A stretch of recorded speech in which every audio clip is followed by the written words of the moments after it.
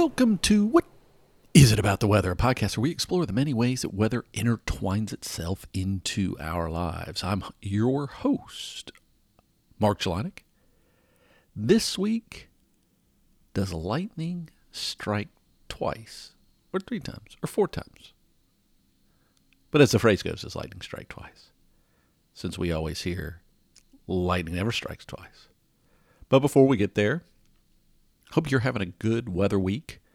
Hope any weather entwinements were of a positive nature or an interesting or an informative nature at least, not complicated. I've been dealing with fog. It's that time of year. So fall, season changing. It's not uncommon, but particularly when we're changing from the warmer to the colder season, particularly when you're near bodies of water and stuff, it's foggy season, right? Could shift a little bit wherever you are, of course. Different places have it other times of the year, but in the area I'm in, it's a common time of year to have a little bit of fog. And I actually look for it because fog, to me, as someone who rides a bicycle, is a good sign. Now, a lot of people may say, why do you want to ride in the fog? Well, fog, for it to form, one of the things you need is a lot of stillness in the air. At least for fog to really take hold. It doesn't say that you can't, but usually it's a good indicator that there's not a lot of wind, right? At least if it's hanging out. It's not burning off or being blown away, if you will. So I used it the other day as exactly an indicator of that. We had it for a few days in a row, kind of nights, the afternoon kind of cleared up. Evenings kind of got misty, foggy look to them and repeat and refresh the next day sort of thing. And so we had that a few days in a row. And it was a good indicator as it was burning off during the day or as it was dissipating the day. A lot of what was dissipating it was wind changes, right? Some of it was the sun and, heating of the earth changes, but some of it was wind. So I went and did a ride, and I wish fog had been my only concern. So fog, not the problem for me. It was there. It was a good thing. It did indeed mean low winds, which was a nice thing to have for what I was trying to do, where I was trying to ride. But just all sorts of other complications like crazy hydro drilling people and state park policemen trying to run you off the road, all sorts of wonderful things. But I digress. Lots of fog. I think I'm going to get a few more days of that, but then I'll probably transition back into, we had a little bit on the warmer side for this time of year, but not unseasonably so. Going to get a little bit of a cold air push later this weekend. So we'll see what next week holds. But again, as I've mentioned before, I like it. I like the, that every few days it's a little different, something different to be confronted with. Not the same old, same old. I know there's plenty of you out there that would love sunny and a certain temperature range every day. And some of you have places that you live that for the most part it could give you that. I think I would go crazy in that type of environment. But the other thing that's happened recently in the last week or two has been a lot of the seasonal forecast, if you will. And we're dealing with a La Nina year, and that usually translates into certain types of weather patterns. People ask me about seasonal forecasts. How much should they trust them? How accurate are they? Those sort of things. And I guess the way to think about seasonal forecast is, and what I convey is, one, it depends on where you are. Sometimes certain weather patterns can be more predictive than others for where you are. But you got to always remember that a seasonal forecast is not sitting there and saying, you're not going to have snow or you're not going to be warm. You're going to have, a day where it's 80 degrees Fahrenheit outside or something like that. What it's trying to tell you is more about the norms and how likely you are to deviate from what would be the normal averages for where you are. And that's really the way to think about it. So if you have to plan for something like, are you going to need extra fuel during the winter if you're in a traditionally cold place, or firewood or whatever it might be, or something along those lines, or maybe a wetter or drier winter time, maybe less snow kind of thing. It can be a reasonable predictor for certain locations. And I always caution people to understand what those are. If they don't know, ask somebody who does or who can help them figure that out, because I can look at the same seasonal forecast and I can see different places present that data, and it can look kind of drastically different. Drastically might be a strong word, but meaningfully different for a layman looking at the a map, for instance, of the country they're in or whatever it is. And so it's good to know what the source of that material is and how effective those predictions are, or the percentages around it. But I also, when people ask me, how much can they really plan about that? And as I just said, it's more about, maybe what to expect, but you can't exclude possibilities based on it, right? That's not what they're designed to do. They're designed to, maybe you hedge one way or the other, plan a little more, a little less, but to exclude would be not where you want to drive with that. And it's like that same thing. Here we are, tropical cyclone season, and midst of political season as well. Same thing with here. As I'm recording this, we're about to. There's another tropical cyclone that looks like it's about to form. Epsilon already did. We're getting close to tying on some fronts that 2005 season, which was the most active in the Atlantic. But as I mentioned before, there's other things we use to measure how severe a season's been, and it really depends on what you want to look at. And season forecast, same way. It depends on what you're trying, what your outcome or what your decision-making processes are. So if you want to have, what were the most, sure, we might tie it. But in terms of accumulated cyclone energy, that ACE number I was talking to you about, it may not even be close. And that may be more meaningful. Or for you may be somewhere that all that matters is how many landfalls. And this may be a year where you may be in an area more or less. I think back to 2017 and all those landfalls that kind of blew through the smaller islands in the Caribbean. They haven't seen much activity this year, right? It's been kind of quiet for them. As busy as this year's been, it's not been very busy for them. So we all think about it different ways. And anybody who works with statistics will tell you, you can always get them to tell you whatever story you want to. That's how they work for anybody, whether it's, trying to project how well a company's doing or a politician's trying to give you some story, whatever it is. We can find a way to manipulate the statistics. What's important for you as an end user to look at is, does that number matter to me? And always go look for the number that matters to you. Same thing with seasonal forecasts, because they're statistically based. They may be built on dynamical models, but they're trying to give you a percentage likelihood of this or that, right? And how relevant is that for you? And what difference will a little bit of change mean versus a lot of change? Yeah, all the things that we've got to digest when we're making decisions. And this has, it's not just about weather, it's about how we go through life, right? So it's another example of that. All right, let's get to the main story. I'm rambling on too long about statistics, and I could do that for days. Maracaibo, right? I mentioned this at the end of last week's episode. Take the time. Look at a map of South America. If you've never done it before, just pause and open up a browser wherever you are on your phone. And if you're listening and you can't do it right away, don't worry about it. You can do it later, but you'll have to take my word for it. Towards the north side of South America, and if you're looking at it, it'll seem obvious when you look at it. There's a little area that looks like a notch, right? There's almost like a couple little, feelers or antlers towards the top, and it looks like a big bay. Right, that kind of cuts in where Venezuela and Colombia are, right?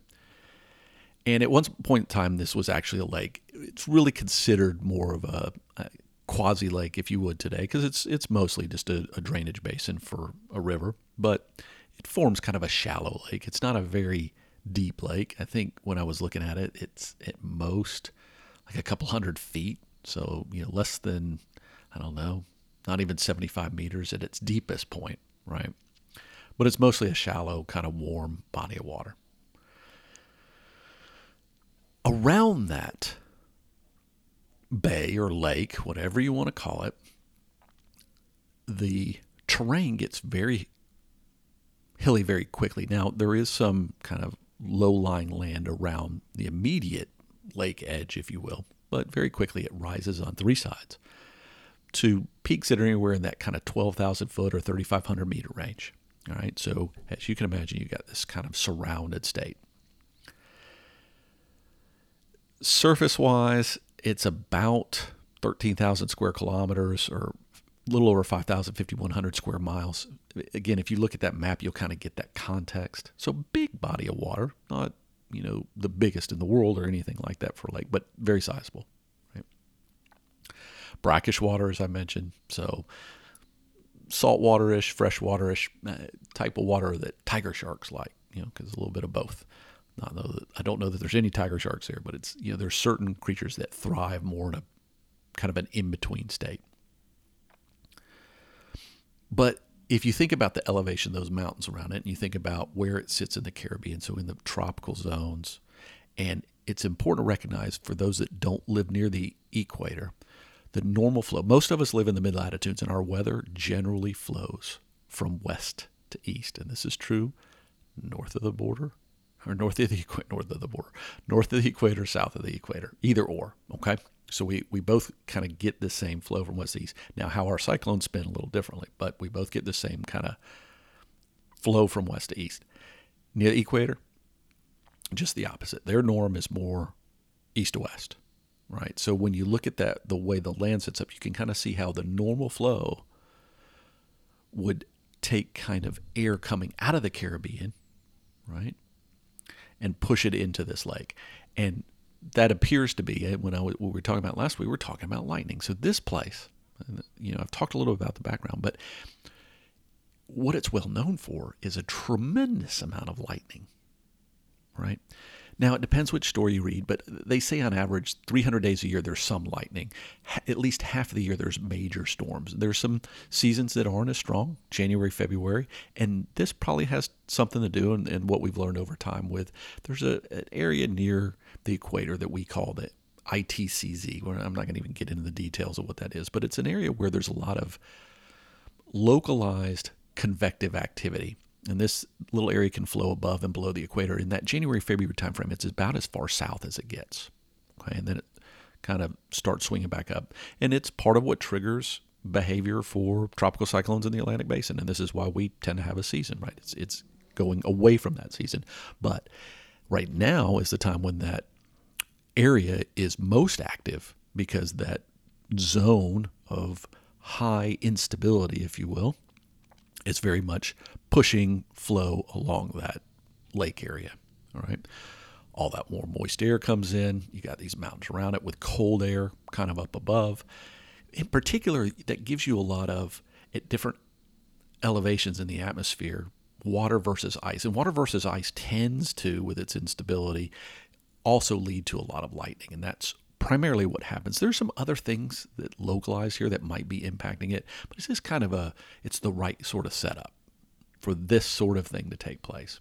But regardless of what it is, and that's why a lot of times I'd like to give you the weather background, but I don't want to dwell on it, because I really want to talk about kind of do a little what did weather influence history event here, because it was an intriguing area to me. And when I was reading about it, even last week, I saw these stories coming up about historical events. And so I picked out a few. There are probably more. But it's a well-known area, in Venezuela. And so over time, there have been a variety of events that happened there.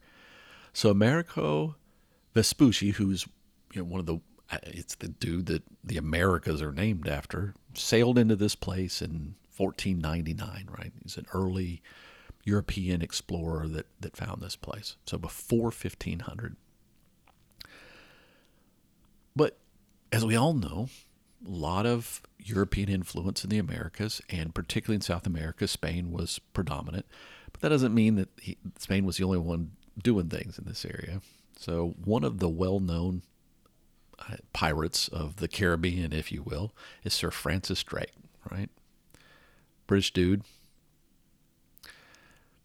Plundered different parts of, and this is tricky because back in that day, there's a sir in front of his name, right? So clearly the queen, king knew about him at the time and were happy with the guy. I think it was a queen at the time. I don't remember my exact details of who knighted Francis Drake.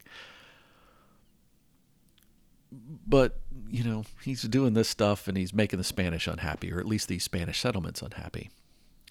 And he had been pretty successful. But he pulled in this place, right? I think it was 1595. So we're talking about 100 years later after the last thing we talked about. And he thought, cool, nighttime attack. I'll do a nighttime attack. It had been apparently a strategy used. Oopsie. Thought he'd go in there. But it's kind of hard to be sneaky when the whole night sky is just lit up. And right, so on the water itself, unlike when you have lightning at elevation, it can light up the scenery, but if you've got mountains and stuff around you, it's not necessarily going to make it easy for you to see somebody far away. But on open water, it just lit up everything, and his position was exposed. And so, needless to say, he was not successful at all. Didn't turn out well. And it's actually hard whenever you find these things that don't go well, you don't find much written about it. It's interesting in literature, like some of these things I cover, you have different versions. Like I might find an English version. You always have a native tongue version, but there's not much written about the exact date or anything else, particularly in English, because no one wants to remember that, right? But in Spanish, there's a famous kind of epic poem about this person, written by De Vega. I think his name's Lope de Vega. And I want to say it was called La Dragoneta. No, Dragonte. Dragonte, that's what it was. Dragonte. And it's a word even made up, doesn't make sense. But he was known as the dragon, all right, in Spanish as well. And he did plunder other places successfully. Like, he attacked from all the islands down to Venezuela. And again, was just plundering. That was kind of his gig. I'm sure he did, well, maybe he did more than that. If I remember correctly, he was the first British person to circumnavigate the globe. So, well known for some other things. But, yeah, kind of taking goods. Again, as with all things, it depends on whose side you ask of that. But he's part of this epic poem, and there's more reference to when it was and all those sort of things in their side because it worked out for them in this case. But it highlighted the fact that smart dude, been successful a lot of times, didn't know the regional weather, right? And we've seen this with some of the other weather and history scenarios. Or is it kind of caught them off guard? Sometimes it catches everybody off guard. They know that things can come and go, but an individual event, like the stuff around D-Day or whatever it was, it'd be very meaningful. In this case, he was just unawares, right? So then you wonder, okay, the story's got to be getting out. Don't go in there and do anything stupid that time of day. What would happen after that? Well, as it turns out, this lake again proved to be the final battle in the Venezuelan War of Independence from Spain. Right? That started around 1821, so now we're talking another 130 some odd years or so. But by 1823, on July 24th, again, good dates on this one, there's a little more documentation about what went down. But what was particularly interesting is all the battles took place during the day. And I'm assuming it's because even both sides in this case were aware that, well, this may be the place the battle's going to take place. Fighting this at night is going to be stupid, right? Because that's when these storms tend to kick off. Not during the day, but it's more of a nighttime phenomenon. Late afternoon, nighttime sort of thing. So it seems like they learned that fighting at night was stupid, right? So maybe that's the thing, is even though weather can influence history, maybe we can hopefully, and I looked back at some of the other cases when, some of them, like I said, were individual events, and you can know what's going on, but you always take the risk, and it's always a gamble. But in certain cases, it seems sort of obvious that, hey, you just don't do that in this sort of scenario. And we do seem to have learned that, and we incorporate it into how we handle individual areas. So it does seem that while weather can change history, and again, those are the sorts of things that may explain why, one was an independence from Spain, but it may have also suggested why Spain was able to keep influence in regions, because they were in the right place, right time, or did understand things. Because just imagine if battles had gone a different way 100 years, who knows, right? So I don't know that it particularly changed history in this case, but it highlighted the relevance to weather for a strategic fortification location, which it was, right? And actually there was an interesting thing aside from that. So, a lot of talk over the years about pirates in this region, and there was another one. He was French. I don't even remember his adopted pirate name was Jean David. It was Jacques or something, but he didn't go by his real name, of course. And I think it was like 1666. So between these two things, There was this fortification that was built there to protect kind of the strait where ships could come and go. And it was believed to be impenetrable. It's like the prison, no one can escape. We always find out there's a way, right? But this guy, pirate, man of the sea, he ended up with about 260,000 Spanish dollars, and we're talking, 1666 money, probably a lot of jack, right? And he did it as a pirate, not by attacking from the sea. He sailed around and went landward because all the fortification was facing outwards towards the sea, and attacked it from land and overthrew it. So there is a way. There's smartness in everything. And the chick that he probably ran into, and I didn't see much detail about it, is I'm guessing he did that within the night, right? And so I'm wondering how he avoided it. But to give back, to bring it back to weather a little bit, this place gets millions of strikes a year, right? So certainly, while lightning may have never, hit the exact same inch again in time, it likely has, given how many strikes it gets, there are areas that just get a lot more convective activity, and that happens to be one of them. And yes, lightning can strike twice.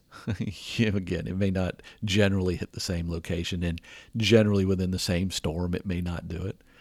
But with as much, when they can get storms that last 10 hours and that can give hundreds of bolts an hour, it doesn't matter if it's close enough, right? People come up with those sort of phrases. They're used to storms that are moving maybe west to east, right? These are storms that kind of build and sit in place. I wouldn't want to do it. And these are the types of things when I would fly a little more commonly from the U.S. to South America, and we pass through this ITCZ thing that I was telling you about. You go through these storms and you see them, and you see the flashes of lightning out the side. And this zone I've flown by many times, and I know exactly where it is. And I constantly have seen it. And usually what I'm hopeful for is the storms stay over there and aren't closer to me, right? So I am very familiar with watching this kind of storm take place. I don't know. It's kind of interesting. Like I said, it didn't turn into a weather that changed history. I found some interesting stories that were weather related, some that weren't weather related. It's an intriguing geographic thing. And a lot of times with fortification, we live in a different world now, right? And people seem to forget sometimes how these sort of physical fortifications and even natural fortifications like this, like how much of an influence they had when all the battles, all the waging of things had to take place. We weren't flying in the air. We weren't attacking from above. And weather still influences that, but it's still different today. When you had to do everything hand to hand, it was greatly different in the influential nature in a very small zone like this, and why something so localized as these storms could have such a meaningful impact over the years. Still, lots of people live there. They've learned to deal with it, though. And yes, people do die there every year from lightning strikes. Still sad. You would think by now they understand that, but sometimes we get called out in these situations. Someone gets caught out surprised. It happens. All right. I don't know. These sort of things intrigue me. I hope they intrigue you. I like the thought of how weather shapes not only our lives today, right, everything we do now, but how that process of impact has evolved over generations and millennia. If you have something you've heard or a story you want explored, don't hesitate. Send it my way. I've got a couple more in the hopper. Like I said, I tend to spread these out, because I don't want to that's not the goal of this show, is to do only that. But I always find these episodes intriguing, and doing the research is always an interesting aspect for me. You know how to get me. What is it about the weather? gmail.com. What is it about the weather on Twitter? Mark_Jelinek on Twitter. However you want to get hold of me. It's great. For those of you I haven't said in a while who's thanking me, I want to take a moment to thank you that support me on Patreon. For those who have not, but have considered it in the past, I'll take this moment to say, patreon.com/weather. You can find me there as well. Learn more about how to support the podcast and the things we do here. But until next time, may you have some interesting weather, some fascinating weather, even some dull weather if that's what you prefer. But may it in some way prompt you to go, aha, interesting. Because as we all know, there's much more to weather than the weather itself.